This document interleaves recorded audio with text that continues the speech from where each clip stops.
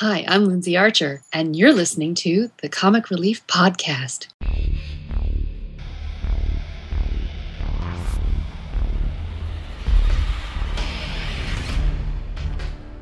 Hey listener, welcome to the Comic Relief Podcast. Hope you survived the experience. The Comic Relief Podcast is an unscripted discussion about the pop culture surrounding comic books, with your hosts, Uncanny Thomas Logue and Mighty Michael Miranda.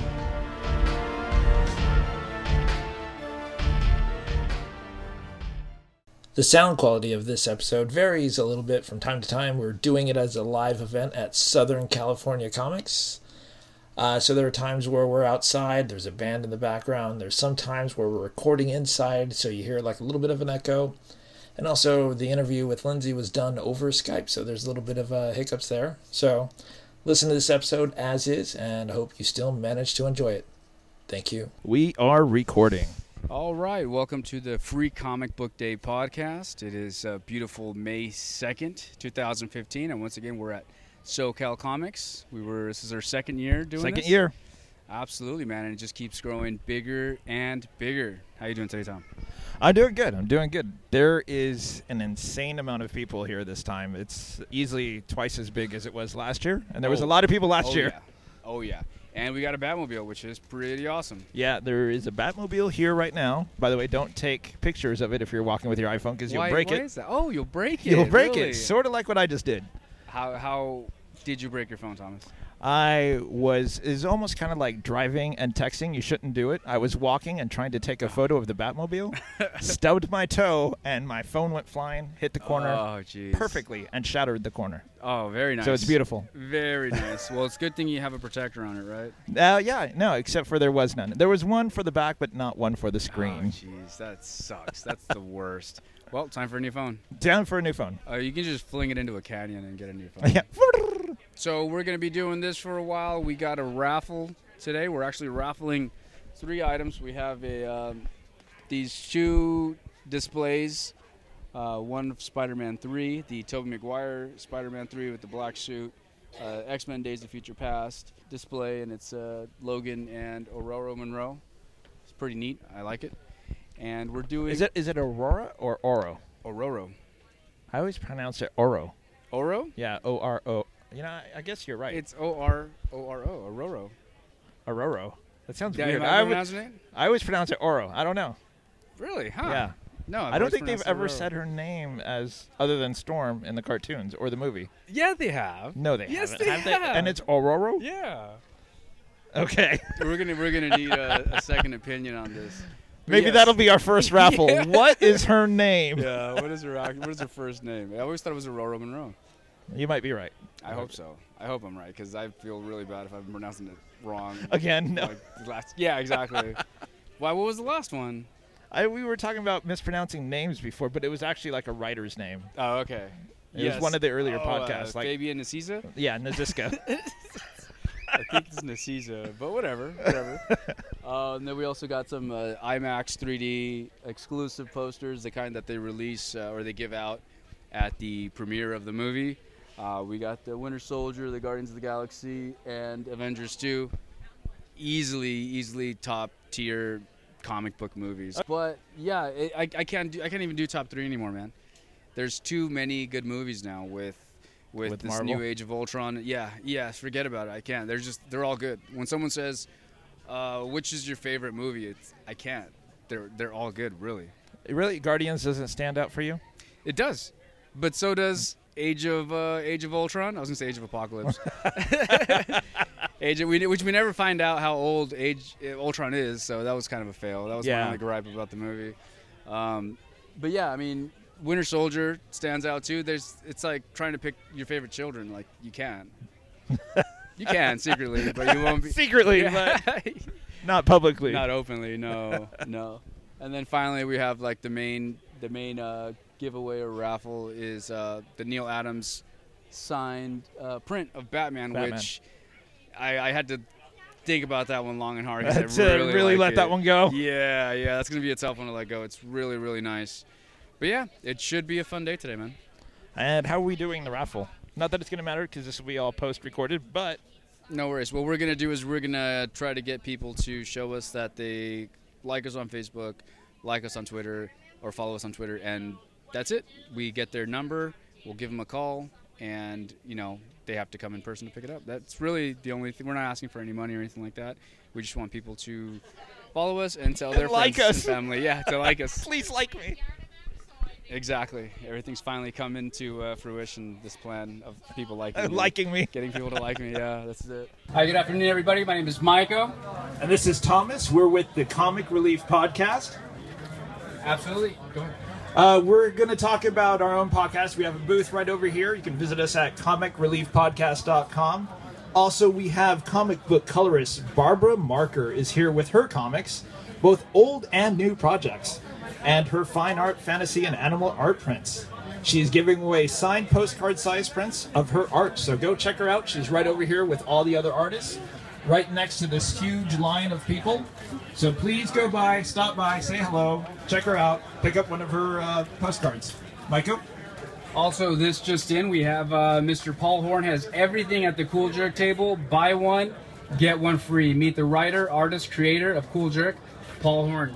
Go check him out. We also have a raffle going on at our table. Please ask us about our raffle, as the sign says. We're giving away a autographed Neil Adams print, so come check it out. It's one of the many prizes. And also check out the Wing Lion booth right next to us. Thanks, guys.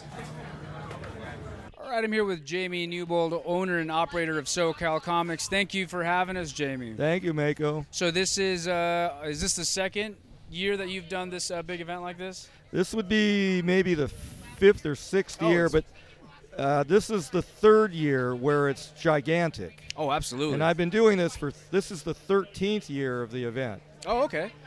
This is the second year that the Comic Relief Podcast has been with you. We haven't really been around that long, so it's... Yeah, it all seems new until you put yourself in my shoes. Oh, yeah. Which are sweaty and uncomfortable. And you realize this is the biggest day of the year for my store. Oh, yeah. This is a huge day. If Thomas is going around taking pictures, the line is... or to say that it's around the block is an understatement. Yeah, we're estimating by... there are probably over 400 or 500 people within the first hour.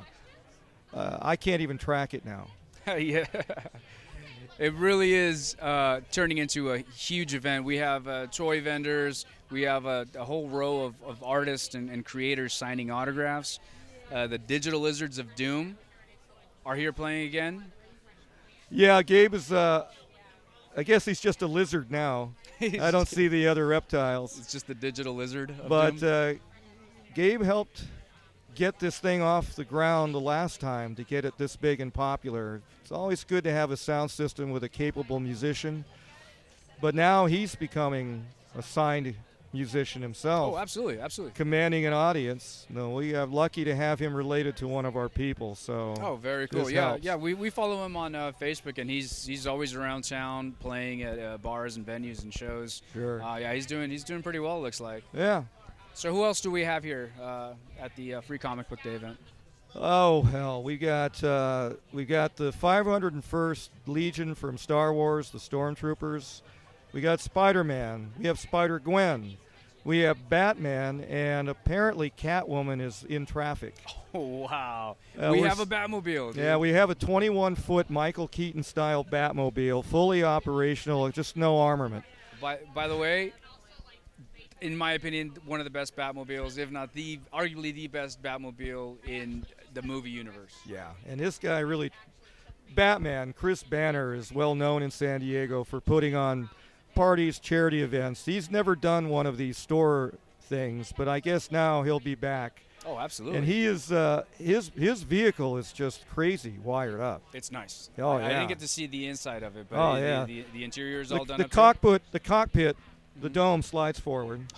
The car lifts and lowers. And there are a few other tricked out things in there. I just haven't had time, and it's hard to get through the crowd. Yeah. It's parked right next to the main part of the line. Right. There. We have, let's see, who else do we have? We have a lot of signers here. We've got guys as far away as New York who came to sign. We have a lot of locals. We've got some guys who are veterans for DC Comics who are currently working on certain DC titles now who are regulars here at the show. We've got just indie guys who decided to dip their feet into this place to see if this was the store of choice. I don't think they could have picked a better place to go. No, this is the free comic book day event in San Diego. Yeah, easily. Yeah, I think so. I think by looking at all the pop-ups next year, we're going to have to rent a circus tent. Yeah, and actually set this thing up the night before and do the real deal. Oh, yeah, that's not a bad idea. That is not a bad idea, actually. Yeah, I don't see these people not coming back. So No, we'll have to completely redesign this whole thing, I think and so. actually tell ownership here that we're doing this instead of hiding everything. We're having a sale, of course, as we always do inside. There's plenty of things going on. We have loaded with employees. In fact, part of my crew consists of a bunch of Madison High School students. I run an after-school program at Madison on Friday afternoons through ARC, which is a nonprofit foundation based in L.A. They have a contract with 10 schools in the county, and they can put on any after-school thing they can find someone to host. Mm-hmm. So they decided to experiment this year and put on a comic book class. Oh, wow, really? And every comic book store in the county turned them down or didn't even answer the call. Well, it just so happens Madison is my high school. It's where I graduated in 1973. Yeah, so I said, of course. Dude. So I've been putting this thing on once a week since January. And I asked for volunteers. I got all of my class showed up to volunteer here. So Who they're all wouldn't working. want to go hang out and talk comics? Yeah. So, and what do you guys talk about? Do you guys talk about eras, specific books, writers, artists? Everything. And I bring in guests. Yesterday, I brought in renowned penciler Ryan Benjamin and renowned inker Salim Crawford. And they came in, and they didn't know what was going to happen. And they were talking about, well, we may have to cut this short. They were looking for an easy exit, right? Yeah. An hour and 15 minutes into an hour class, I said, hey, we got to go. They ended up going over. Yeah. Because they didn't Guaranteed. I go, now you won't leave. Yeah. So the kids loved it. Once you get people talking about their craft and about something that they love, they're not going to. You can't stop. You know? They had an audience that didn't know they could get access to this kind of guest. And I've had others. I had Chad Kavanaugh there a couple of weeks ago, telling kids that, this is the potential future, but it's how we got here is what you need to concentrate on, and not be goofballs. Yeah, and be ready for this. I could definitely see Chad being a great guest, especially from his perspective. If you don't know Chad Kavanaugh, right? He's the writer, editor, penciler, inker. He does everything on the Map comic, and then now Trouble in Bedlam. Bedlam in Troubletown. Bedlam in Troubletown. But he does it all. I mean, he's a total entrepreneur about it. Now, this is I know a lot of people are going to view this and listen to the blog, and I never stop hustling. So I'll put it out there now. Next year, you fully be aware that next year, with the crowd the size it is, you'd be wasting your time if you sat and roosted at one of the other stores around here that either charges you to get a free comic book or only has a stipend of stuff. You know, they're very limited. If you want to be, if you're a comic book guy, an artist, a writer, you want to consider being here and reaching a wide audience. And absolutely. Enjoy yourself. Yeah, this is an event. This could be an all-day event. There's entertainment, there's food trucks, there's vendors. I mean, what more do you want? This is a mini Comic-Con essentially. I know, and it's literally at the breaking point because we can no longer fit them all in this bay. We're literally going to have to get the cooperation next year of property management and to have them allow us to block off parking in other areas so we can set up more vendors and more events. And I still have people coming in. Oh, wow. I have a woman who makes balloon characters, not just animals, but balloon superheroes. Sure. And she's supposed to be here. Oh, cool. So they're still showing up. We have no idea what's going to come next. Very nice, very nice. What is the address here for SoCal Comics, Jamie? It is a warehouse, first of all, back in the bowels of 8280 Claremont Mesa Boulevard. But really, all you have to do is just look at the traffic is all being sucked one direction. And it's all Absolutely. in here. Oh yeah. Just look for the huge volume of people in line. And just thinking about that shaved ice truck just moments away. They got shaved ice. Barbecue's on the way. Barbecue's on the way. All Well, right. thank you, Jamie. Come on down. Check out SoCal Comics, best comic shop in San Diego. Cool. Thank you very much. All right, we're chatting with Gabriel of the Digital Lizards of Doom. How you doing today, man? I'm doing good, man. Doing really good. Awesome, man. So is this the second year that you've done the free comic book day? This is the second year. We had just started last year when I first met you guys.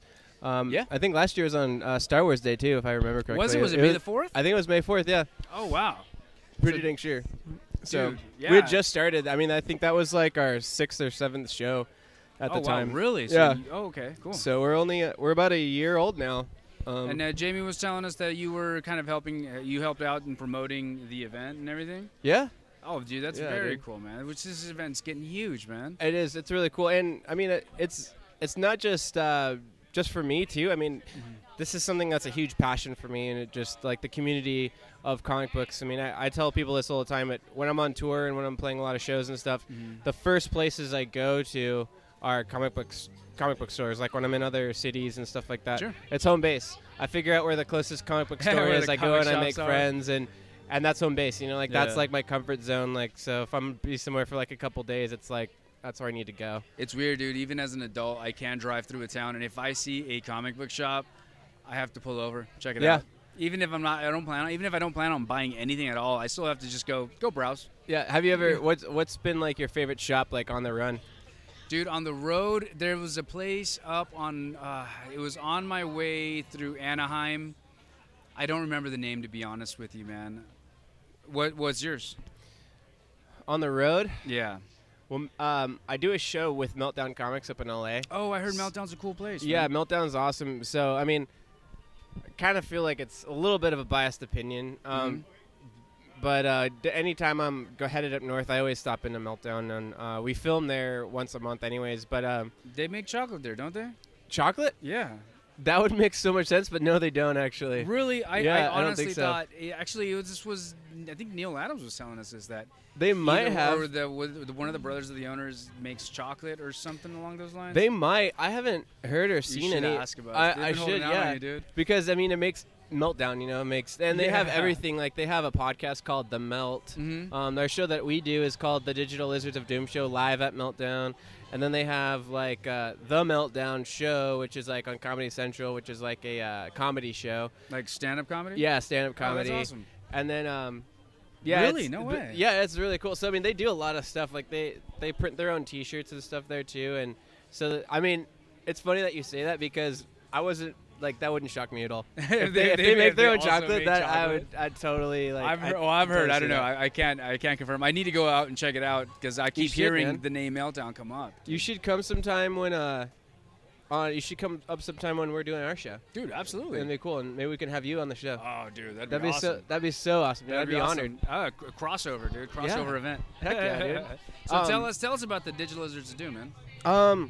Give us a rundown. Man, okay, so again, kind of going back to my passion, it started as just a kind of like an experiment for me to express all my inner nerdiness and to Right. continue my adventures as a storyteller and I don't know, just to keep it going.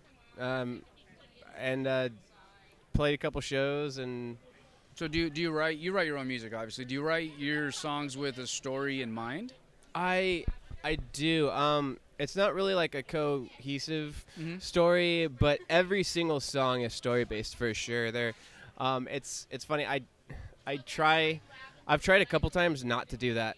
Actually, just to see if I can, and it always ends up being It some always ends up ridiculous being story. that way. Because I'm always like worried that people aren't gonna get it. You know what I mean? Like people are gonna be like, oh, how like what does this song mean? Or it's too personal at some point, or like too we have conceptual? we have a song called "Get Good with the Weather," and it's I don't know. I think it's like a 3.5 minute song, but the storyline is so ridiculous. Like and if I mean I guess if you were a fan of anime and like you knew exactly where I was taking some stuff, you might be able to put it together. But I mean it's basically just a story about like this guy who does all this research and and believes in this like girl that kind of lives in the clouds, and she kind of flies around, and from time to time she'll come down, and she'll like kind of visit our world, and she's been alive forever, and everyone kind of believes she's a myth, and this guy like spends his entire life like researching this like angelic almost creature, and he finally like sees her and finds her, and it's about him locating her and tracking her down, and pretty much like asking like, hey, you want to like kind of get down, you know, and kind of like, and just like fly away forever. And it's like, I mean, it's a pretty catchy song like just in itself, so I guess people would enjoy it, you know. Are but you a fan of Studio Ghibli? Oh my gosh! You just said the magic words, dude. Yeah, like that sounds like it could be a Ghibli movie for sure, dude. It's like, I mean, Howl's Moving Castle, Spirited Away. It's directly like Spirited ripped Away off is probably one of my favorite movies of all time. Not like anime, not like a genre. No, Spirited Away is probably one of my favorite movies of all time. Dude, that movie blows my mind. All his stuff blows my mind. And yeah, I'm a huge fan of his. And yeah, I just, I mean, I put that, I don't know, it just kind of came out because that's what I'm a fan of, and I don't know, you know, it's just kind of weird how things happen. And again, like I said, that's kind of the struggle. You try to make a song that people can relate to or get into without even knowing what it is. Sure. But and then I'm always scared. Like every time I write a song, I'm like, okay, it just needs to be like really simple. Like, I love you. Yeah. Almost like a lullaby. You know, like a lullaby. Yeah, exactly. You know, like, but then I can never do that, and it's actually really frustrating. It always ends up being like some ridiculous story that I have to make, or else I don't feel it. You know, and like my whole rule is if it doesn't give me goosebumps, like I don't want to release it. Like if I'm not sitting there at the end of the song's, you know, birth or whatever, and I'm not like, yeah, dude, this song, I love this song, then I don't put it out. So it turns very personal even if you don't want it to go in that direction. Yeah, because I try to always think of the long term, and I'm like, you know, I love what I do, and I'm always going to do it no matter like what happens financially, whatever. I'm going to be doing this for the rest of my life. And if I'm going to be playing these songs for the rest of my life, or if there's a chance that I'm going to be playing these songs for the rest of my life, I'm going to make sure I believe in it, you know, because I don't want to be like, you know, 60 years old, you know, playing these songs, and I'm just like, man, why did I ever write this song, you know? So, yeah, it's something that's, like, super, super that's personal pretty cool. to And me. they're also the little snapshots of where you were, you know, at that point exactly. in your life, too. Yeah. You know, and you should be able to, like, work. I think there's nothing wrong with, like, screaming and yelling and getting anger out, but at the same time, you should be able to, like, work through your problems, you know? Sure. Like, and if you're not working through your own problems, how do you expect you can, like, help someone else? Yeah. You know, like, I've just learned to internalize it, man, and just push it down deeper until it turns into like a tumor or something. Yeah, dude, Eventually. and just let it grow, dude. Yeah, or like a big crap. Just keep drinking coffee, you know, coffee upon coffee. Just let it all come out like the most inappropriate time. You know what I mean? Yeah, that's the angle that I'm taking. And it's go time, you know. Yeah. But yeah, dude, and then. This is audio, obviously, but people, if you want to go check out Digital Lizards of Doom, we also have like characters. So there's Dizzy Doom and Commander Echo. Commander Echo is like an evil robot, and then Dizzy Doom is like this lizard, and he has he's called a Shokunin, which is like he comes from like this race of lizards that can kind of like manifest electricity and morph it and whatnot. So, dude, I'm not at all surprised that these characters have backstories. Yeah, absolutely. We have a book coming out too. Oh, do you later, really? Later in this year, yeah, we have a graphic novel with the same title. No way. So that's awesome. Digital so where can people find you, man? Yeah, you obviously have a social media presence, right? Yeah. Cool. Let's see. I guess it's whatever your preference is. I mean, Facebook, Instagram, Twitter.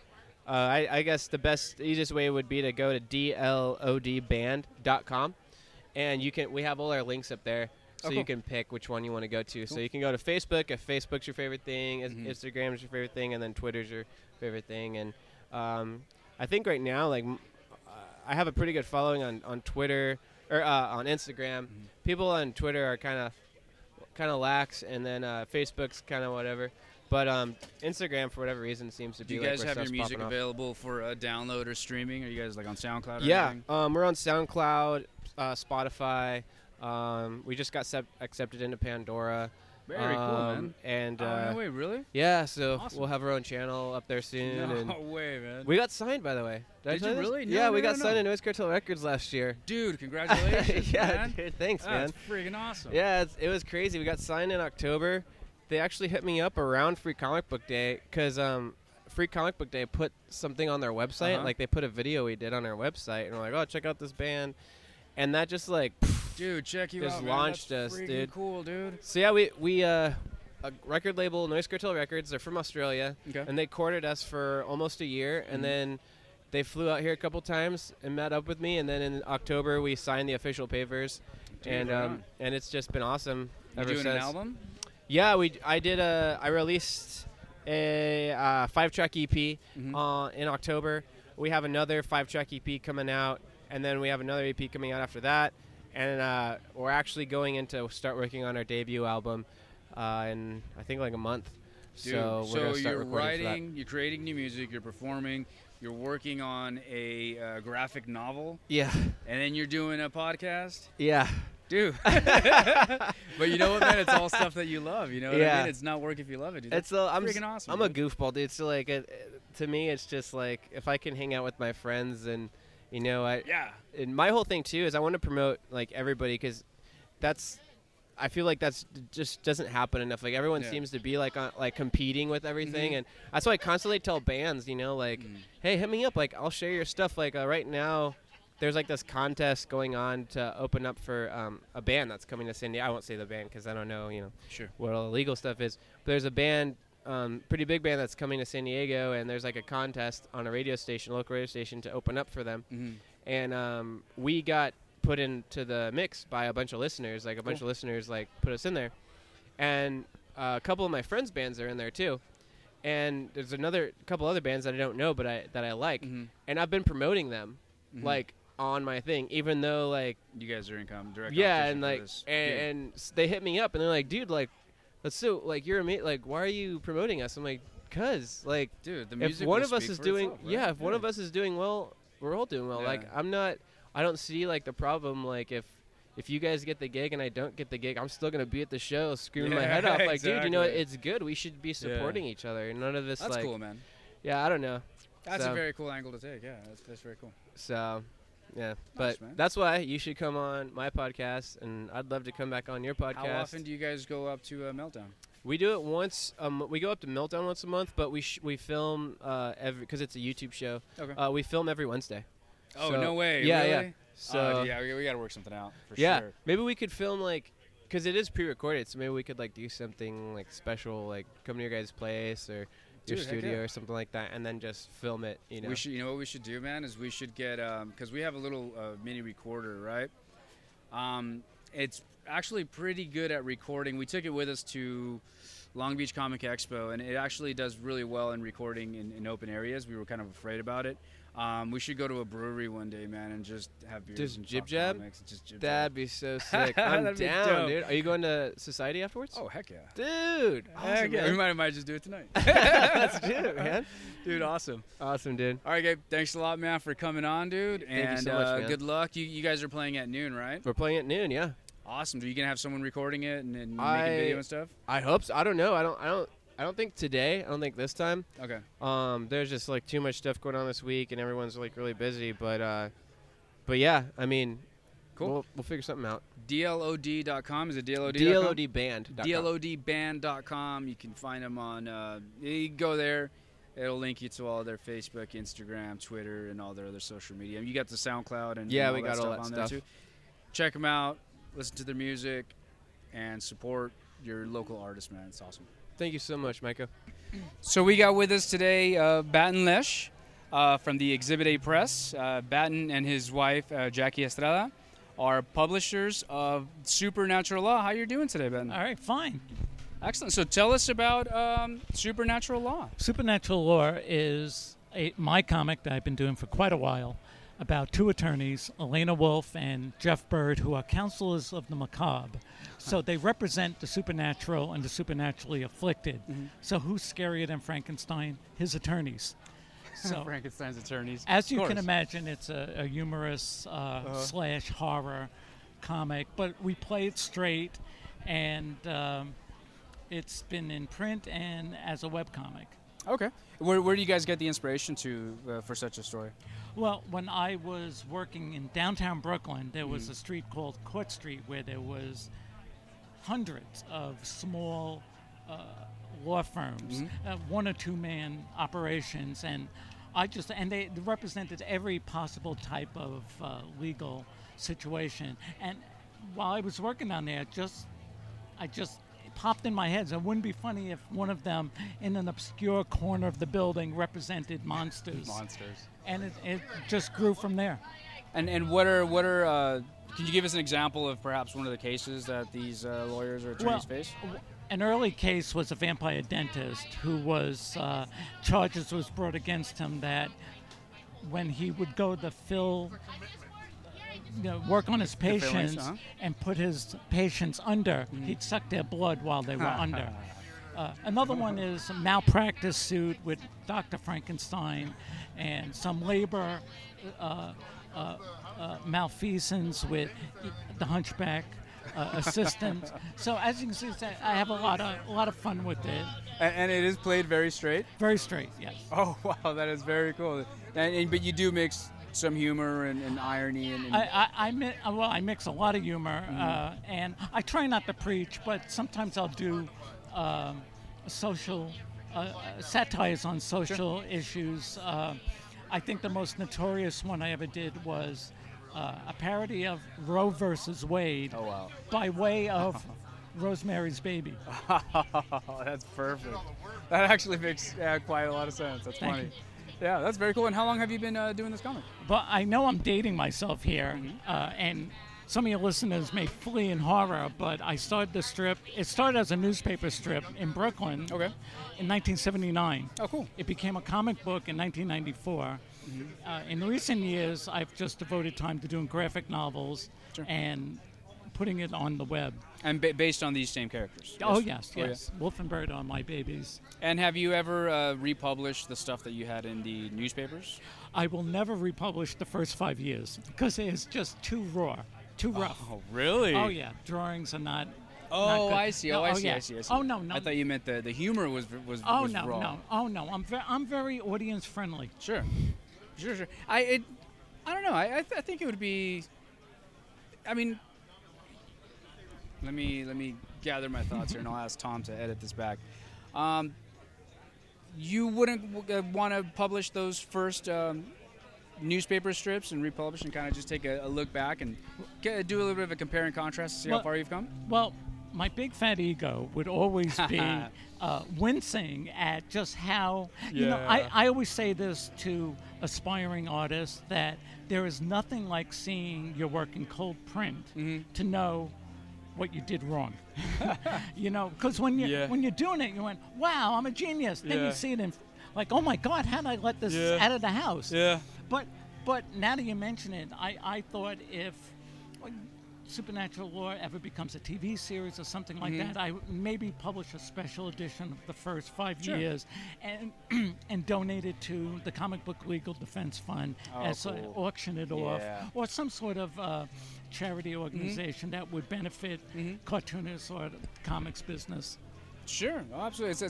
It's almost like because that would make perfect sense. I can't imagine anyone but a die-hard Supernatural Law fan being interested in those early years. It's like looking at old photo albums, right? Yes, yes. You've got to be a relative to really appreciate it. Cool. And let's see, folks can find you at Exhibit A Press. That's all one word. EXHIBITAPRESS.com or supernaturallaw.com. That's right. Do you guys have a Facebook page, Instagram, Twitter? Instagram, where I have to admit I don't really plug the comic, but if you love cats, every weekend, everybody on the internet does. every weekend, I have 2 cats that get Saturday and Sunday. But on Facebook, there's a Supernatural Law page. So if you all go to that and like it, I would really appreciate that. Check it out. Go on Facebook. Look up Supernatural Law, like their page, follow them, and keep up on track with the Supernatural Law and Exhibit A Press. Very cool. Thank you very much, Ben, for coming on and talking Thank you with for us. having me. Thank you. Thank you. So I am here with Jackie Estrada from Exhibit A Press. How you doing today, Jackie? Doing good. Also, the other half of the publishers of the Supernatural Law. Yes, I am the spouse of Bat and Lash and also the co-publisher of his books and the editor and the letterer. Very cool. So Ben was telling us about a project you recently did about comic book people. Can you tell us about that? Well, I did a book last year, excuse me, called Comic Book People, Photographs from the 1970s and 1980s. And these are all photos I took mostly at San Diego Comic-Con in the period when all of the giants of the industry were still alive and still coming to San Diego for conventions. So this book is photos I took of Jack Kirby, Stan Lee, Siegel and Schuster, Bob Kane, a lot of guys like C.C. Beck, who worked on Captain Marvel, Carl Barks, who did all of the Uncle Scrooge and Duck comics, just a lot of the giants of the industry who did the Gold and Silver Age stuff. But then I also have photographs of Frank Miller and Neil Gaiman and people who were just coming on the scene. Rare photos of Alan Moore that nobody else seemed to have photos of Alan Moore the one year he came to San Diego in 1986. So this book we did a Kickstarter project for, and we published that last year. And then now I'm working on Volume 2, which is photographs from the 1990s. Oh, wow. So that'll be coming out in time for Comic-Con in San Diego. And that was also a Kickstarter project. Well, that's going to be an interesting contrast because the 90s was really when the San Diego Comic-Con started picking up huge momentum. I mean, it's never looked back. But the 90s was really, in my opinion anyways, the turning point where the Comic-Con changed from it just focusing on comics to it really being a multimedia event. Well, my focus in this book is on the comic which is people. Awesome. I do have a few celebrities in there, but to me, the interesting thing about that era was the burgeoning of the whole indie alt aspect of comics, especially with the Image guys spin-off from Marvel, where that became a company where people took creator-owned projects, and then you had Dark Horse doing creator-owned projects, so that's where you had Sin City, and you had Hellboy, and you had all of these things that have become movies and icons and things now. But and of course Neil Gaiman and Sandman, that was like Vertigo took over the decade with all the different British writers, the and British artists. Invasion. So there's a lot more in this book on that aspect. And, people who did self-publishing, like Jeff Smith, who came on the scene with Bone, and now he sells, through Scholastic, the Bone collections in color, worldwide sales. Well, you got a lot of history in these books. So it's I always call it a trip down memory lane for people who were there, but then people who weren't there can see what it was like in those days. Sure, and who was there, where you could just go up and talk to a lot of the people that are long lines now, if at all. And of course, people who aren't with us anymore. So it's nice to be able to see that they were getting attention and honoring, during that period. Were you in any kind of a publishing or newspaper field back then, or were you just a fan with a camera taking pictures? My involvement, I've been to every San Diego con since the first one, 1970, and I started working on the con in around 75. I first did publicity, then I worked on the souvenir books, and did things like guest and pro liaison. So I worked with a lot of the professionals through doing that. And then in 1990, I became the administrator of the Will Eisner Industry Awards. So I've been doing that since then. But my background was in journalism. I did do photography. I had my own studio, dark room. So when I was doing photography in the late 70s and early 80s, I was developing my own film and making my prints and stuff like that. So I take photographs with an eye for composition. I'm just trying, you're the perfect person for this. I don't go and just say, I'm just going to grab a photo and hope it turns out okay. So But what happened was I got an offer a couple of years ago, well, a year and a half ago really, from a company to digitize all of my negatives. Okay.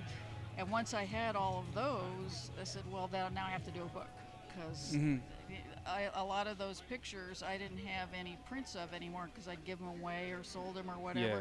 So I was discovering, going through, that I had photos of people I didn't even know I had photos of. So it didn't occur to you to write the book until you were kind of taken back through memory lane and looking at all these photos. I said, this just has to be a book. Oh, that is cool. So, That is cool. and now you're working on your second book. That's and one awesome. of the things I've been doing on Facebook is I'll get photos, and I don't remember who somebody is, and I'll put them on Facebook, and I'll say, who is this? And people will tell me, I go, he was even at the show?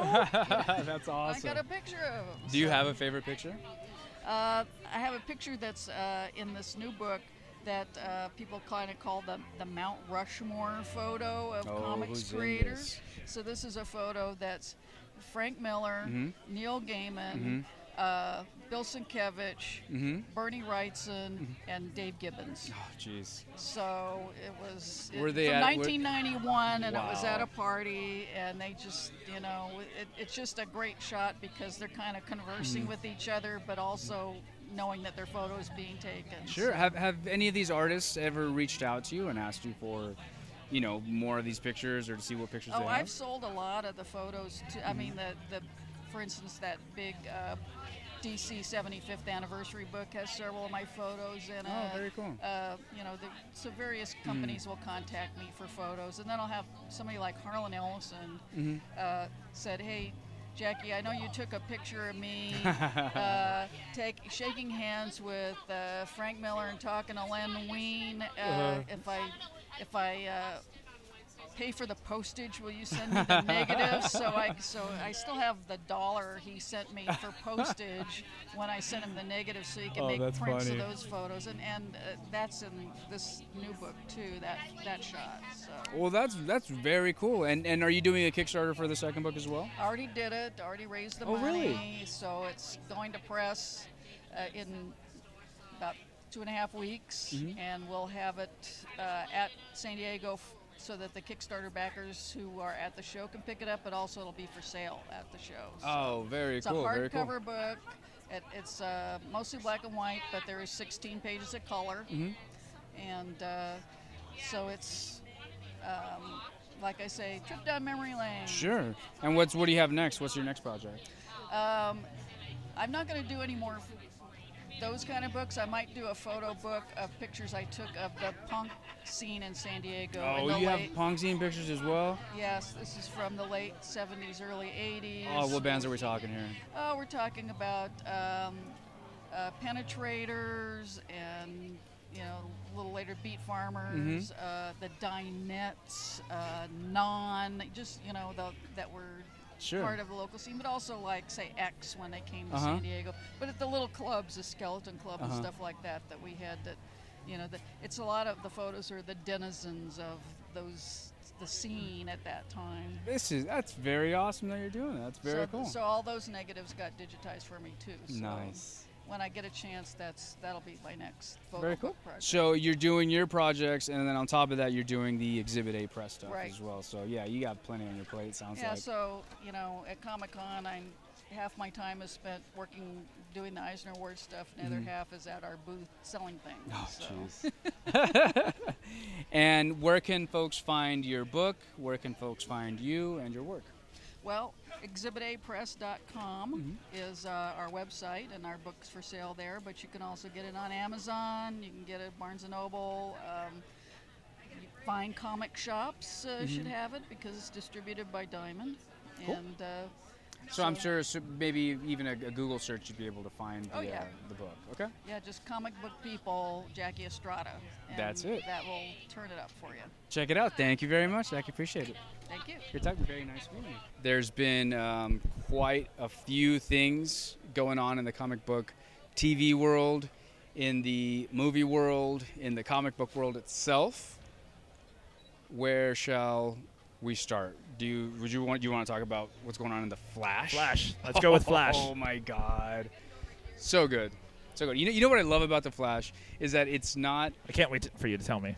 Embarrassed. It's not embarrassed to be a comic book show. I agree. Really. I agree. And I think what I really like about The Flash is the way it's written. Because, for example, what's her name from Arrow was on the recent episode of Flash. Oh, Black Laurel. Canary. Laurel. Yeah, Laurel. Mhm. And like when there was that episode. Are you almost caught up with Arrow? Nah, I'm 2 episodes behind on Arrow, unfortunately. So I won't spoil anything, but there's an episode where you don't see her at all. And then suddenly they show her. And every time they show her in Arrow for me, it's like, angst. Like, Arrow, yeah, Arrow. it's all negative. Yeah. And so they showed her for like a couple seconds. I was like, Okay, And so then- there's gonna be spoilers. Let's just get it out of the way. Let's get No. this out of the way. I'll do it without spoiling anything. But then they showed her in Flash.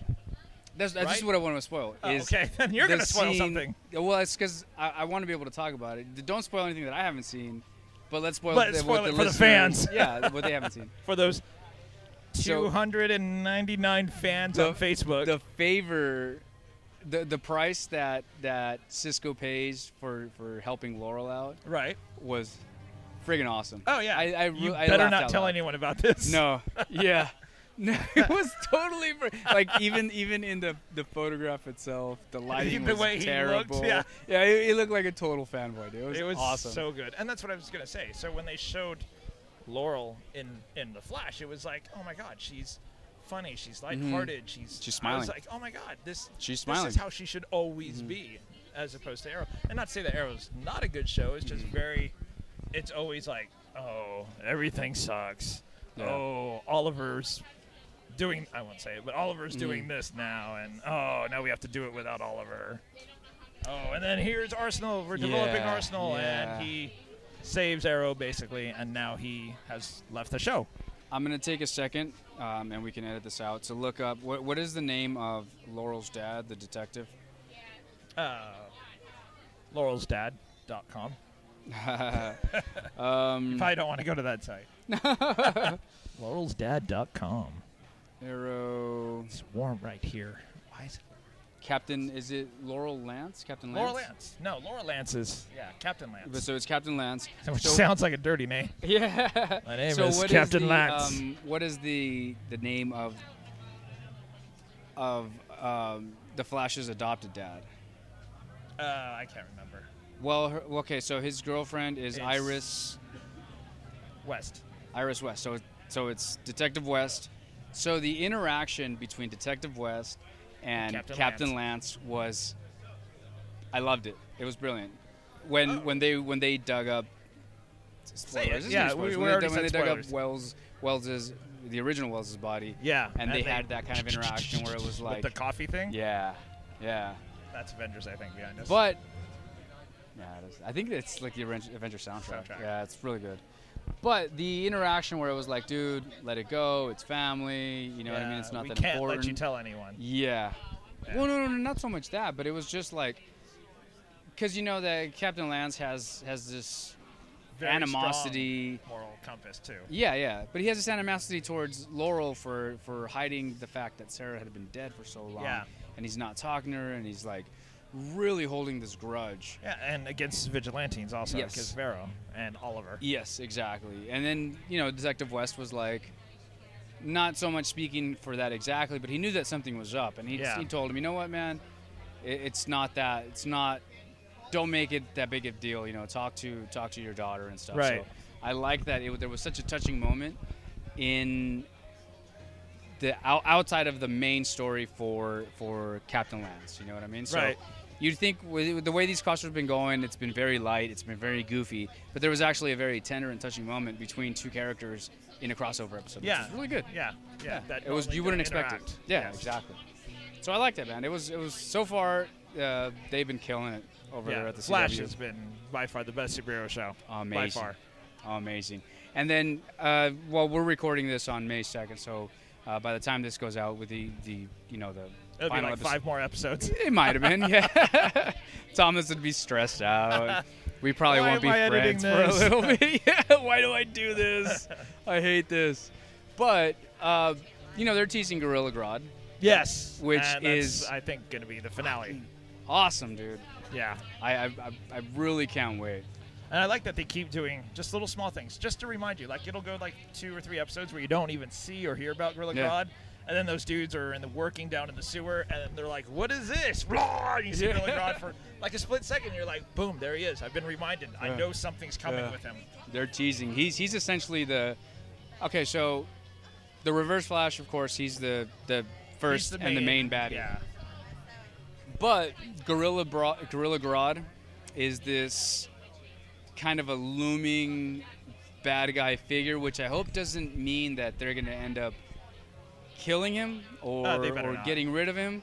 I would like to see it eventually turn into like a rogues gallery where you have a team of bad guys. Yeah, well, I think Gorilla Grodd will be season 2's main villain. Like, I have a feeling season 1 is going to end with a cliffhanger. Yeah. With Gorilla Grodd. Yeah, I could see that. I mean, I hope he's a main character I mean, I hope they don't tease him and then we see him at the end of the season finale. I mean, I hope he's in the entire episodes, right? I hope we get to see him, which I think we are. That's what I think. I think it's going to be a fight with Gorilla Grodd. Yeah. And I think that's where it's going to be like the cliffhanger. Yeah. Like, something's going to happen and you're going to go, what? Because Gorilla Grodd is kind of like Reverse Flash. At least according to the comic, he has access to the Speed Force. Yes. And he's a main character. He's definitely not a throwaway. No, he's not throwaway type character. He's a dude that should be. I mean, obviously, Reverse Flash is going to be an ongoing bad guy. I don't think they should kill him off. I think from the season, the first season to the season finale or to the series finale, the Reverse Flash should be involved in one way or another. You know what I mean? Well, what I like about Flash over Arrow is Flash, you have them imprisoning all of them down below. You know what I mean? Yeah. So that something can happen.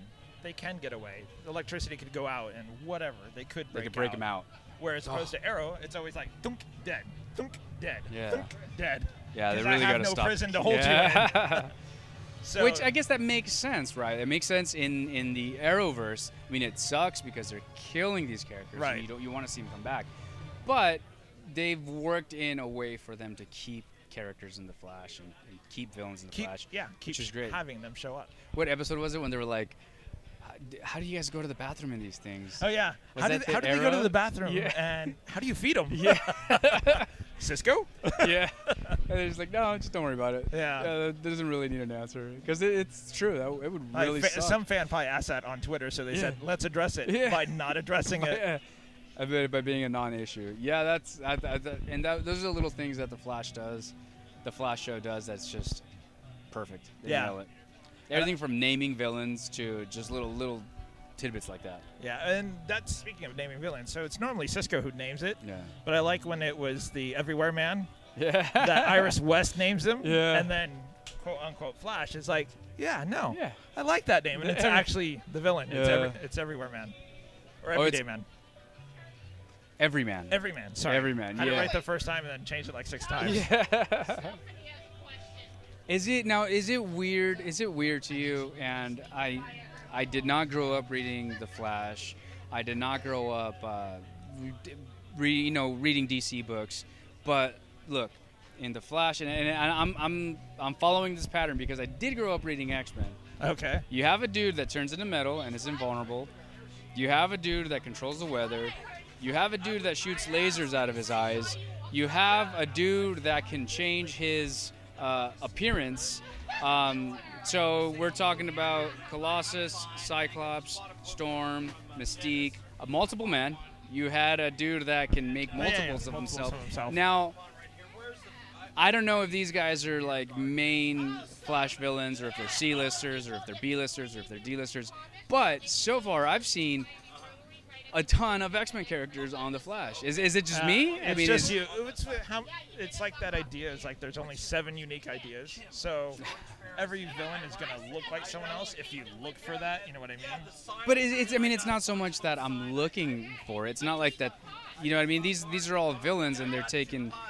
I don't know how to explain it. It's like a guy shoots lasers out of his eyes. Like, oh, yeah, okay, that's cool. I've seen that. Well, yeah. And then a guy multiplies himself, and it's like, oh, I've seen that. And then there's the Weather Wizard. Okay, we get that. And then there's the guy that turns himself into steel, and it's like, all right. I see a pattern. I'm seeing a pattern here. Well, here. it is kind of funny that the guy on Flash who shot lasers out of his eyes just happened to be shooting red lasers. Exactly. Just like Cyclops. Thank you. Exactly. And you know what? I don't fault Warner Brothers or The Flash because they've essentially beat Fox to it. Yeah. They beat Fox to it. They said, look, we made a TV show with these people that have these powers, and it looks good. Yeah, and here's how we're going to do it. And here's how we're make going it to look good. We beat you to the punch on your own characters. Yeah. We made a multiple man. And I say that because I love Huge fan. multiple man. I'm a huge fan, and I'm like, dude, look, Fox. They There just it is. proved They that just you did can it. make the X-Men. Yeah, exactly. They're just proving that you can make the X-Men, and they're beating you to it. And then when Fox finally does it, they're going to say, "Yeah, we already saw it on the Flash." Yeah. This is We such saw a it on the Flash ripoff. and probably a little bit better. Yeah. So, are you caught up on Agents of Shield? I'm not. We're like 3 behind on Agents of S.H.I.E.L.D. But you should can sit go in the ahead. comfy chair. It's like super comfy. You can go ahead and talk about it. So, Agents of S.H.I.E.L.D., it has done a complete 180. It started off, the first season was very slow, it was very campy, it was very cheesy. I mean, you could tell how the episode was going to end based on a clue that they gave you, a really obvious clue early in the episode. Yeah, they're like, yeah, the only way to beat this guy is if we had this type of gem. And by the end of the episode, one of them has made a synthesized version of that gem. Or, hey, Fitzsimmons, what are you working on? Oh, I'm working on this incredibly specific device that does this thing. And then at the end of the episode, fight someone who has this. Yeah, weakness. and at the end of the episode, it's like, oh, we have that thing, remember? And it's like, oh yeah. It was pretty harsh, but I'm completely glad that I stuck with it because it's paid off. Yeah, It's well, such a great show. It really started to turn around with the Hail Hydra. Yes, yeah. That's after when the Winter really, Soldier. really started to find its footing. I think most people will agree that the Winter Soldier episode, or post-Winter Soldier movie, was when the show really picked off and has taken off. Even the ratings have shown that the show itself is hitting Picking really up, well in the ratings, and it's up against shows, these reality talent type shows, which were kicking its butt up until the Winter Soldier movie came out. Yeah. So what is it about Agents of S.H.I.E.L.D.? Because I'm not caught up, and I'll admit, like the last couple that I've watched, I've not been 100% sold on. My main problem is Skye, because I don't care too much about Skye. I did not care about Skye initially, because when she was introduced as some hacker that was brought in as a level 1 agent, and they always hinted at there being something special about her, and it was a bit annoying because it was like the Shield is supposed to be like S.H.I.E.L.D. was supposed to be this organization that's like super secret, not even the CIA, not even the FBI, not even like the DEA. They're above all that, and they just let this girl in because she's a really good hacker. Yeah, it's like, and then dude, what I love, quote unquote love, I'm doing air quotes but you can't see it. Yeah. Is the fact that even though she is this hacker, there were times that she was able to get into S.H.I.E.L.D. databases. Yeah. And figure stuff out through S.H.I.E.L.D. And I'm like, really? This girl is hacking away at S.H.I.E.L.D., getting access to stuff that normal people can't. Like you have to be level 7 to see this stuff. Yeah. And here's this hacker off the street, like, all right, I got her Baron van. Strucker's address. We can go right there, right now. I got it on MapQuest. So it was a bit of a leap, but there was a payoff. They stuck with it. She has joined the ranks of the Inhumans. She's an Inhuman essentially. Right. Spoiler alert! It's been out there. It's been public. She is Daisy Johnson, the Inhuman Quake, and her character has developed incredibly. I really care about her character. I really like her. Her powers are coming along really well. The relationship between her and Ward and the betrayal. I think Ward is another character that has just killed it. Yeah. Killed it. The original cast felt very generic, right? If it was really Joss Whedon, to be honest with you. It was almost a little chew. It was forced. Right. Because even like Ward, when he first appeared, he was her. What did they call it? Like the one that watched SO. over SO. Yeah. And it was always like him. Significant other. Yeah. No, superior officer. It was always him, like coming in and like snapping and yelling every episode. So like Fitz or whoever solves the problem. Ward's yelling at her. There's this sexual tension, but it's just yelling. Yeah. Well, the problem was So there it's was a bit of annoying. redundancy because you had Fitz and Simmons, who were two very similar characters. You had Right. May and Ward, who were like these really straight elite fighters. You know what I mean? So they Right. were very similar, and it was like you guys have. It almost felt like they had too many characters that had the same traits. And slowly, with Ward's betrayal, and then Fitz and Simmons almost dying, and Simmons, Jenna The boy. Fitzgerald. Yeah. Yeah, I think it's Fitz. Fitz kind of having his brain injury and everything. Like, they've really splintered out and grown these characters incredibly in these 2 seasons. Yeah, It's been amazing. And it makes sense why they had Yeah. 2 of each. Oh, yeah. because something was eventually going to happen to both. Ward takes off, so you still need May. Mhm. And then you have Fitz with the... Is it Fitz with the head injury? I think it's Never remember Fitz, the yeah. name. I think it's Yeah, Jenna Jenna Simmons, Simmons. yeah. And then you Gemma. have Jenna, who remains Mhm. the smart one, while Fitz is smart, but he can't piece stuff Yeah. together. Oh, man. Gemma took a turn. I'm not going to spoil it for you, man, but she for took a hardcore turn in the final season. Oh, I'm sorry, in the last episode that we watched. I can't. You got to watch it. It's really good. Okay. And also, Sky. Sky has come in on her own. She has a really good scene where she just destroys as an agent, using her powers, using her weapons, using stealth. She has a really... Is this the thing where she knocks down the trees? No. This is after that. Okay. This is her going into the field in tactical gear and just running through a bunch of Hydra agents and just destroying it. I mean, it was... I wouldn't put it up there with like Daredevil level, but for the ABC show, yeah, they gave her props. Yeah. Good. Yeah, it was really good. And there was a tie-in to the Age of Ultron. Yep. And it was essentially just, I mean, if you're watching the show, and if you've been watching the show, they've been hinting and giving you little bits and kind of giving you little hints at the movie, and it does finally pay off on this last episode. So for me, it's going to be reversed because I've already seen Avengers. And I'm going to see how it ties in. I made sure to watch the show because they had mentioned that there's going to be, a tie-in. So I was there to watch it, and I watched it the day before the premiere, so it was perfect. Fresh in your mind. But essentially, hopefully by the time this comes out, you have seen the episode. It's pretty much, I'll save you the anticipation. It's just Coulson saying, "Call the Avengers," and the show ends, and it's like boom, and it's like, or assemble the Avengers, or something like that. It was cool. You know what I mean? It was like, I gave my TV a thumbs up. Good job, TV. Good job, TV. I'm gonna watch you tomorrow. You know what I mean? It's kind of like the ending of Avengers: Age of Ultron with what Cap says. I don't want to spoil it because I don't know how soon this is going to come out. But at the very end, where all the other people show up, and he goes, and then they go, Voomp, and you're like, that's a punk move. Yeah. That's a punk move. Yeah, so aside from The Flash, great show. Arrow, still killing it. Yeah, good show. Agents, Literally killing it. Yeah. Agents of S.H.I.E.L.D. coming around, finally paying off to the folks that have been watching it since day one. It's finally paid off. I was about to mention that. The Amy what? just brought up Daredevil. Oh, yeah, we're going to get to that. We're not caught up. I just wanted to say that the Constantine show isn't necessarily canceled, but it's in limbo. It's in hiatus. They don't know if they're going to bring it back. They don't know if they're going to move it to a different time slot. So it's not officially canceled, but hasn't been brought back. Hasn't been renewed either. Have you seen the entire?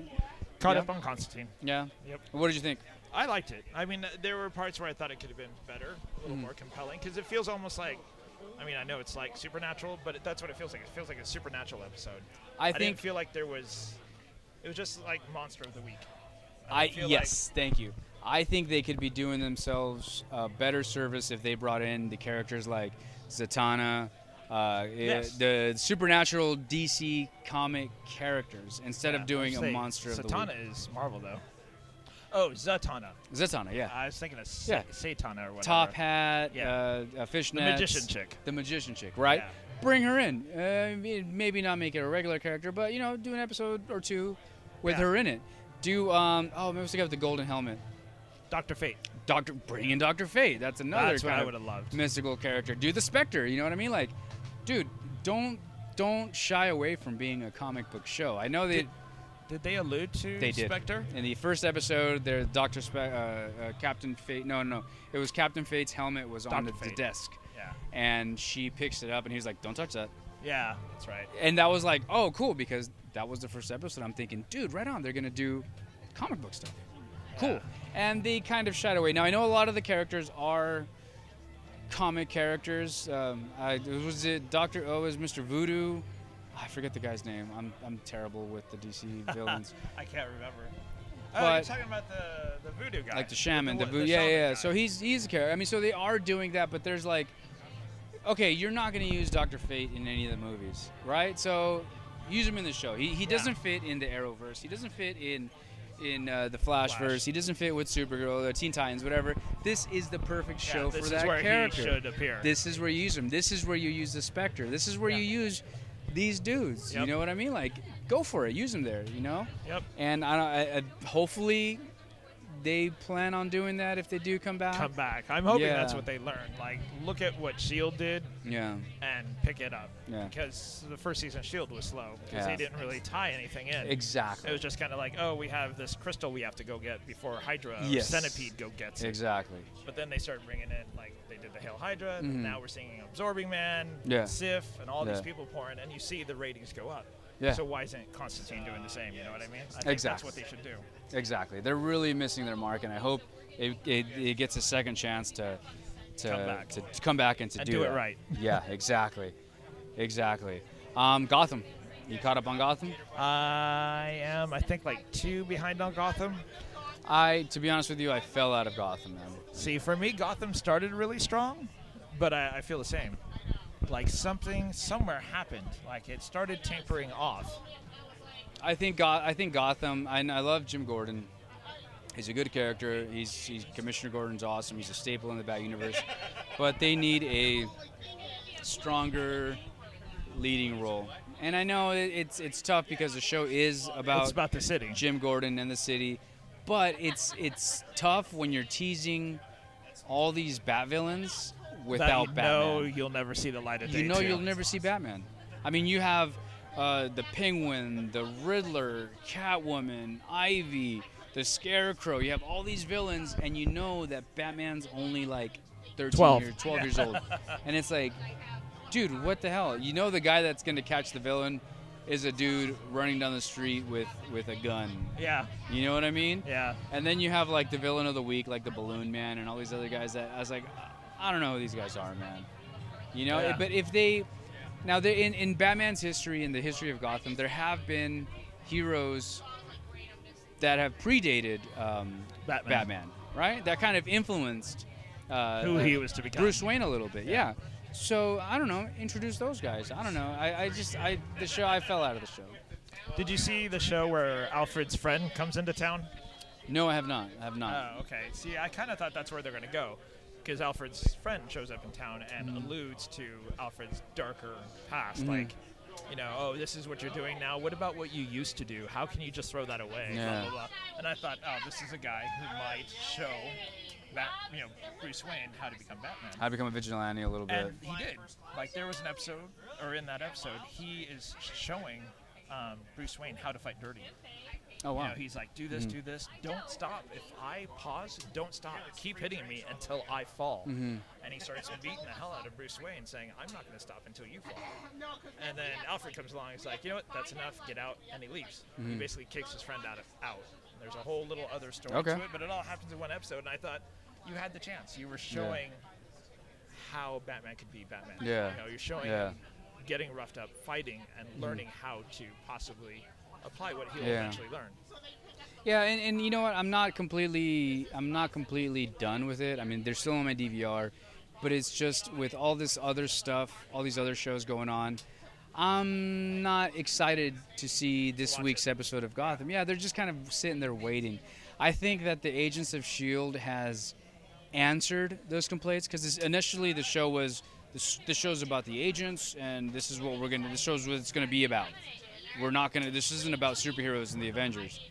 And they've changed their tunes with the Inhumans. We have powered characters. We have a lot of powered characters with Deathlock and Daisy Johnson and Absorbing Man and Reyna, and you have all these characters. Yes, you have a lot of characters that are now powered. So the show's not just about the agents, which, fine. That was the concept. That was the direction it was going. It was tanking. Right. And they listened to their audience, their complaints, and now the ratings are back up. And it's like with Gotham, it's hard to fix that, because you can't just say, okay, fast forward 10 years from now, this is going to be Batman Year One. Now, yeah. Which they should do. I think they really should do a Batman Year One, but it would be too close to Daredevil, unfortunately. Yeah. But it's something that, I mean, they may do. They could follow the same method of Phantom Menace, where it starts with this little kid. Yeah. The next episode, he's a teenager or whatever. Not the next episode, but the next season. He might be older. I would totally be down with that. I would totally be down with, even if it was, it didn't have to be giant leaps, but it was, let's say, 3 years. Yeah. So in the season 1, let's say he's 13, right? 12, 13, yeah. 12, 13. Let's say 16, 17. 16, 17. Yeah. And then after that, 18, 19. Maybe he's not in the full cape and cowl, but he's out there in his friggin' ninja suit. You know what I mean? Trying to do stuff. Yeah. I think that could work. Yeah. And that would save the show. Yeah, and stuff happening to him, and Alfred showing him, this is what you did wrong. Yeah. Here's how you do it next time. Yeah, totally. Totally. And seeing how his relationships with, the Riddler and the Penguin and Selena Kyle and all these characters are they're kind of going in their own directions. You know what I mean? Yeah, absolutely. I think it would work. So. There's Daredevil. There's Daredevil. I've only watched 4. What? I know. We've what? been busy. Dude. Daredevil is up there with Avengers 1 and 2, The Winter Soldier, Guardians of the Galaxy. What? Are you serious? You've only seen the first 4 episodes. 4 or 5. It is good. It is, and the thing about the reason why I like those movies that I recently mentioned, or that I just previously mentioned, is because they're good movies. They're not just good comic book movies. Right. They're not just if you don't like comics, you won't get them. You're not going to get it. Yeah. No, these movies are good. No matter who you are. No matter who you are, you can sit down, not give a crap about comic books, and still be like, yeah, you know what? The Guardians of the Galaxy was entertaining. It was good. Yeah.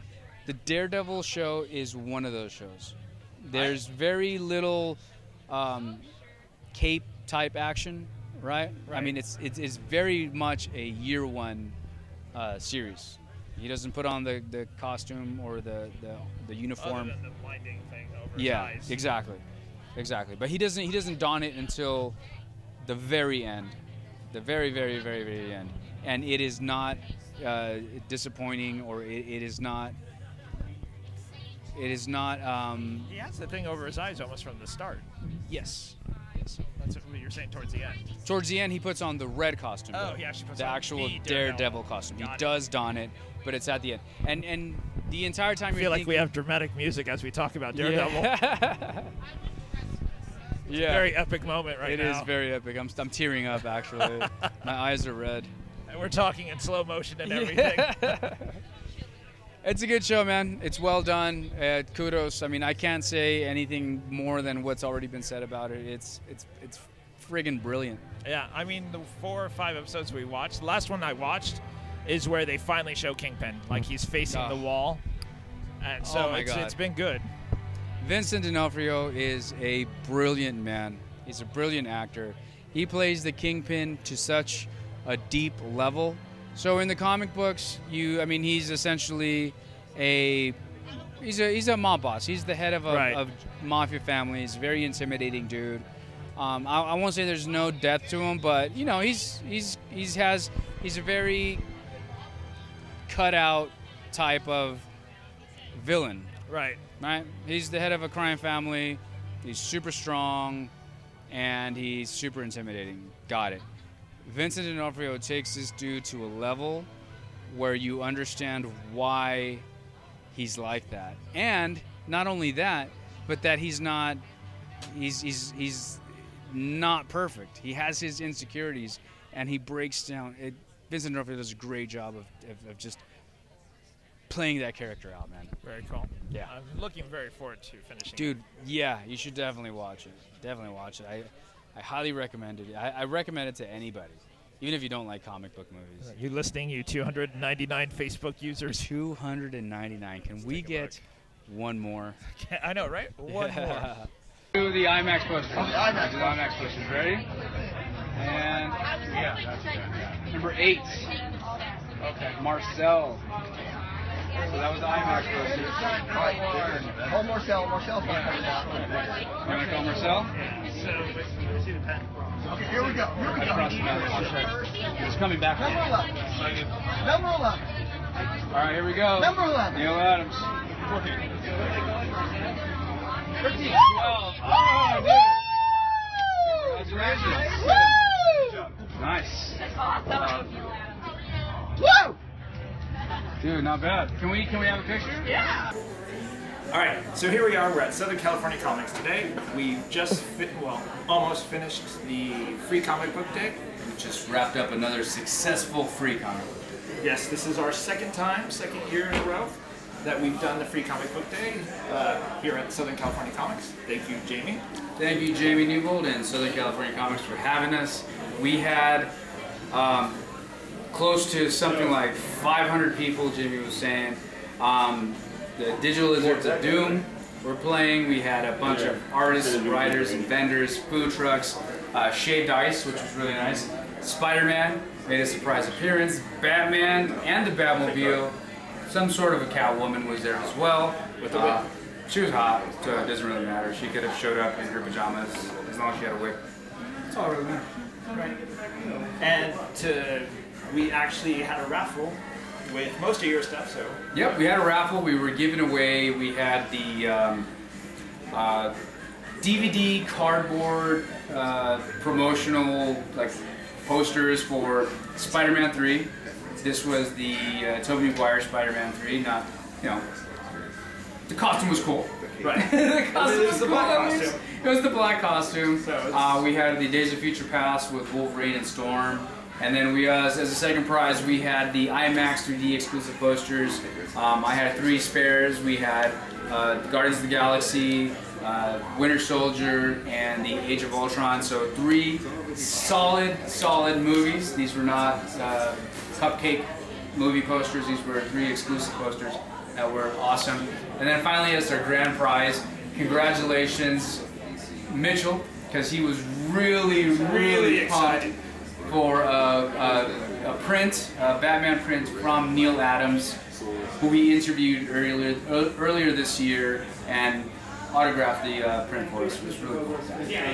And also today, as a part of that raffle, the way we did it is you had to either click like on our Facebook or on our Twitter, and as a result, after a lot of suspense, we finally hit 300 fans. We actually hit 301 fans. Yeah. So thank you everybody for telling your friends and your family and other people that love talking about comics to like us on Facebook, follow us on Twitter, on Instagram as well. If you guys are out there and you know someone that likes talking about Arrow, The Flash, Agents of S.H.I.E.L.D., Gotham, Daredevil, the movies that are coming out, there's so many movies, the major events that are coming out in the comic books with Convergence and Secret Wars. Share our page, please. Come join us in our conversations. We constantly talk about casting, about storylines, about new episodes that are coming out, and rumors. Join us, hang out, talk about stuff. Yeah. Cool. At any time, you can contact us, shoot an email. If you have Skype, we'll talk to you over Skype, included in our podcast. So that is always an option. You guys want to be on the podcast? We will bring you on. We'll make you executive producers. Whatever it takes. Just like us. Whatever it takes. Absolutely. Cool. So Jamie, how would you rate today's Free Comic Book Day? A hit. A phenomenal hit. A grandiose hit. A circus tent worthy hit. When Batman himself refuses to leave and is nearly passing out from the heat and costume. He says, "No, I'm going to stay here." It's pure willpower. Yes. That's Batman. That's exactly the Bruce Wayne. Yeah, we had a good time. We should see in Gotham. That's not the hero that we deserve. That's the hero that we need. Yeah. Absolutely. You saw it. You witnessed this. You saw the crowd. It's enormous. It was a rousing success. There was the line for the free comic books never really died down. It didn't. I mean, this thing started at 9 a.m. It went up until, I didn't see the line die down maybe until about maybe 2 p.m. That's when, and by die down I mean that it stopped wrapping around. That's exactly what Right. Yeah, it didn't mean that there was no line. That means it shortened to a reasonable. Let's keep. You can see an end. This year we broke it into 2 lines. Yeah, so that's 2 true. lines looked like one and still wrapped around the block. And then at some point later in the thing, I had to break it down into 3 lines to get it out of the driveway so the trash trucks wouldn't crush me. Yeah.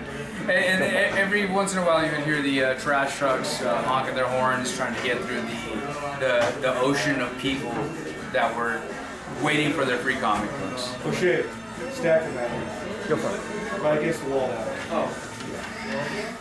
Oh yeah, it's we're in the breakdown period now. Yep. Yeah, in the past we would have succumbed to fatigue and started breaking down hours ago. Not this year. It's 2015. Right now we're all breaking down so we can party over this. Over at Society. Second win. Right. And at the time of the recording, we still have a boxing match, a boxing fight between Manny Pacquiao and there's that. Floyd Mayweather. So this night is not over. You realize they cautiously timed it to free comic book day. After free comic. Oh, it was strategically planned. Obviously, because they want to keep guys like us boozed up the entire day, and they want us tired so that we rest easy. Right. Yeah. Pay $100 for a match we won't stay awake for. Yeah, absolutely. But thank you to the Digital Lizards of Doom. Thank you to Chad Kavanaugh, the Map Comic, Colleen, Archer Rodriguez, and the Wingline Creations. Who else do we have today? Well, Southern California Comics. Southern California Comics, especially Southern California Comics, for hosting this awesome event, which is only growing and getting bigger. Kona Shaved Ice, Grill Fellas Barbecue, who by the way they split forces. They come all the way from Downey to split forces with us and put a truck here and a grill there at Society because they felt that the team up would be lucrative, and they were right. Absolutely.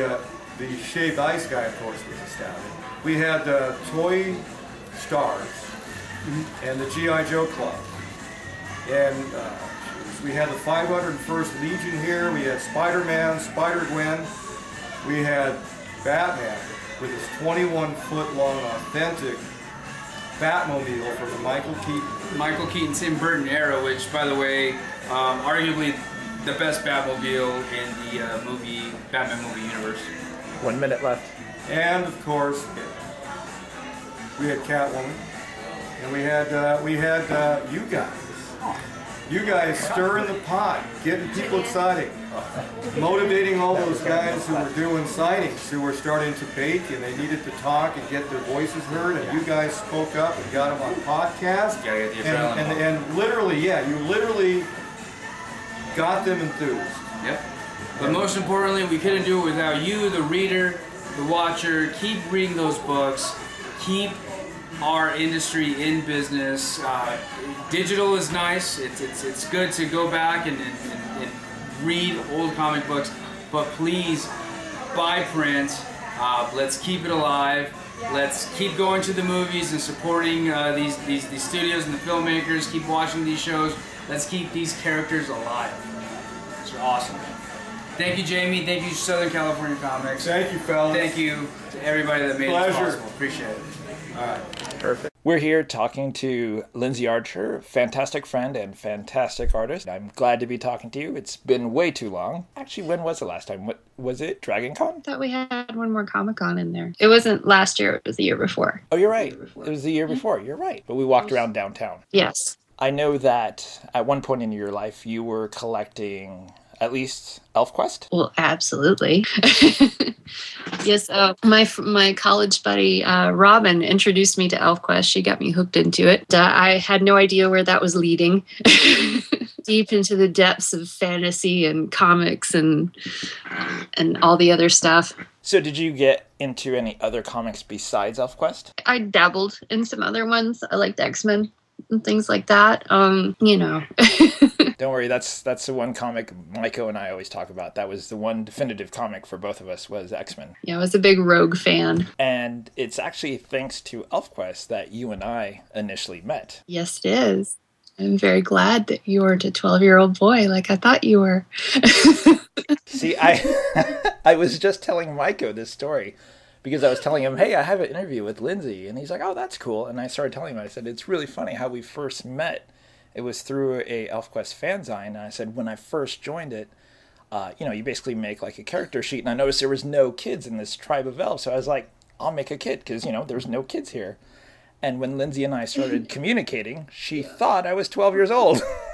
Everybody's character was basically their age, except you. You had to be the one, divergent person. Well, I just went with my mental age of being 12, which I still act, so, somewhat accurate still. I remember telling Robin I found out that you were not 12 years old. Then you and I started writing together all the time. Then we had our own stories that we wrote off. So I am very, very, very, very thankful for ElfQuest. I mean, I loved the comic, but meeting you was the extra bonus that I would have never expected. And I've loved every story that we worked on together, and hope that one day some of those will see the light of day. And you had mentioned when you were reading ElfQuest, like it segued into like the world of fantasy and all that stuff. I know you've done tons of fantasy art, and like you just keep getting more and more amazing each time. If you weren't into like fantasy before, and it was ElfQuest, was it ElfQuest alone that made you get into that whole fantasy art? Because you're amazing at doing that. Well, it wasn't ElfQuest alone. It was. It started off with The Dark Crystal and The Last Unicorn, which whenever we went to the video store to rent a movie, it was always those. Don't you want something else? No. They could have saved a fortune if they just bought the darn cassette. I watched them constantly. They had a big influence. And I actually got to meet Peter Beagle not too long ago, so he's pretty amazing and kind of encouraged us with the whole writing thing and stuff. So it's kind of awesome. It was actually my daughter, Morgan, who introduced me, because Morgan just kind of ran up to a friend of mine and, oh, this is Peter. Oh, hey. Through your art, I know you've worked... you've taken classes like with Larry Elmore, and I know you've worked with doing art for Margaret Weiss. Can you tell me about some of that? One of Larry's first art camps, because he started doing yearly, he would have people over to Kentucky, and we stayed in this old-fashioned inn. It was a mill turned into an inn, and it was awesome. We'd spend a week with Larry learning how to oil paint. I'm pretty sure that he may have had something to do with me getting my contacts with Margaret Weiss. It was actually a friend. He was play testing for the Serenity RPG. And so he submitted me to do the artwork for the Serenity RPG. And then they saw it and they were like, oh, we have this other stuff for you too. So if Larry Elmore can see something special in you, you know it's not just me being biased. Well, he's a sweet guy. I'm very, very even more honored to call him friend. So he's pretty amazing in many ways. Art, he's an amazing person. His art in Dragonlance is by far my favorite. Well, I mean, other than yours that you did in the role-playing game. You're biased. See, again, with the bias comment. So, speaking of all your amazing and wonderful art, where can people find this art? If they're like Googling Lindsay Archer, where are they going to go first? Well, they could Google Lindsay Archer for one thing. Well, yeah, but there might be more than one. I want to point them specifically to you. I don't want them to miss a thing you do. Okay, Lindsay, Lindsay, Archer, ARCHER.com. Pretty easy. And then you also have a Facebook page that someone, I don't know, some guy who's like totally fascinated with you created, which is facebook.com/ all one word, Art of Lindsay Archer. So there's stuff there as well. So people can also follow updates that you do there. Yes. So another awesome place. Do you post anything on Instagram? I just started Instagram. I'm still getting used to it, but yes. What's that address? It's instagram.com/. My username's Lindsay Archer again. Very boring. Lindsay_Archer. Oh, Lindsay_Archer. And speaking of projects that you're doing, is there anything you're doing right now in terms of working with role-playing games or anything like that? Well, I just finished up helping with Metamorphosis Alpha, which I know has been in the works for way too long, so we're pretty much overjoyedly over. So that'll be cool. It'll be coming out very soon. And some other stuff that I know you've worked on. Didn't you work on like a card game thing? Yeah, right now Pantheon's available, I think at rpg.net. It's a download right now in black and white. You can print and play it. We are working on a color version eventually, and I've got other projects in the works as well. I'm working on a project with a friend of mine called Otherworld, and it's a story that we worked on together, and we're trying to actually make it into a television series. At the moment, we're doing a proof of concept, which is kind of like a short video, like a trailer, so that we can pitch it to networks, so we can put another fantasy TV. Very cool. So what's the general concept of Otherworld? Otherworld is a term used for fairyland, and so obviously there's going to be fairies involved. With the whole, like, the fair folk, the elves, things like that are all considered to be fae. And so, like, the natural world and the fairy world have been split apart. There's just little pockets of magic left over in the mortal world, and some connections, and I actually get to play in it. I'm actually going to be acting in it too. I'm going to be playing a half-elf named Ilion, and she's kind of a bridge between the worlds, and she connects a bunch of the other characters together. And Carrie ends up playing the main character, who a lot of the adventure and intrigue and stuff like that centers around her. She's the child of prophecy. It should be very interesting. We drew a lot, and like Last Unicorn I mentioned earlier, so there's a lot of that in there. It's kind of our homage. So if someone wants to help support this, do you know what the website is? Do you know it offhand? Because if you don't, I have it. Go to Indiegogo.project/Otherworld-proof of concept. Well, what I show is Indiegogo.com/project/Otherworld-proof-of-concept. I want to thank Lindsay Archer for taking the time to talk about her art, her projects. Definitely go and check out the Indiegogo. Go check out and support Otherworld. I think the time frame is almost done, so get in there, get it done, help her make it happen. Thanks. Bye.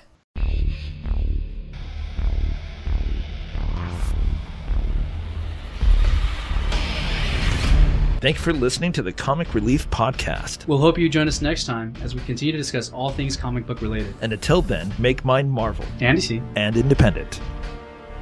Don't forget to check us out at comicreliefpodcast.com, or you can visit our Facebook page at www.facebook.com/Comic Relief Podcast, or go to our YouTube channel, www.youtube.com/Comic Relief Podcast. And finally, there is our Twitter page, which is twitter.com/Comic Relief PODC. I'd like to give a special shout out to Travis Richards, who did the music for the Comic Relief Podcast. Visit his website at www.travisarichards.com.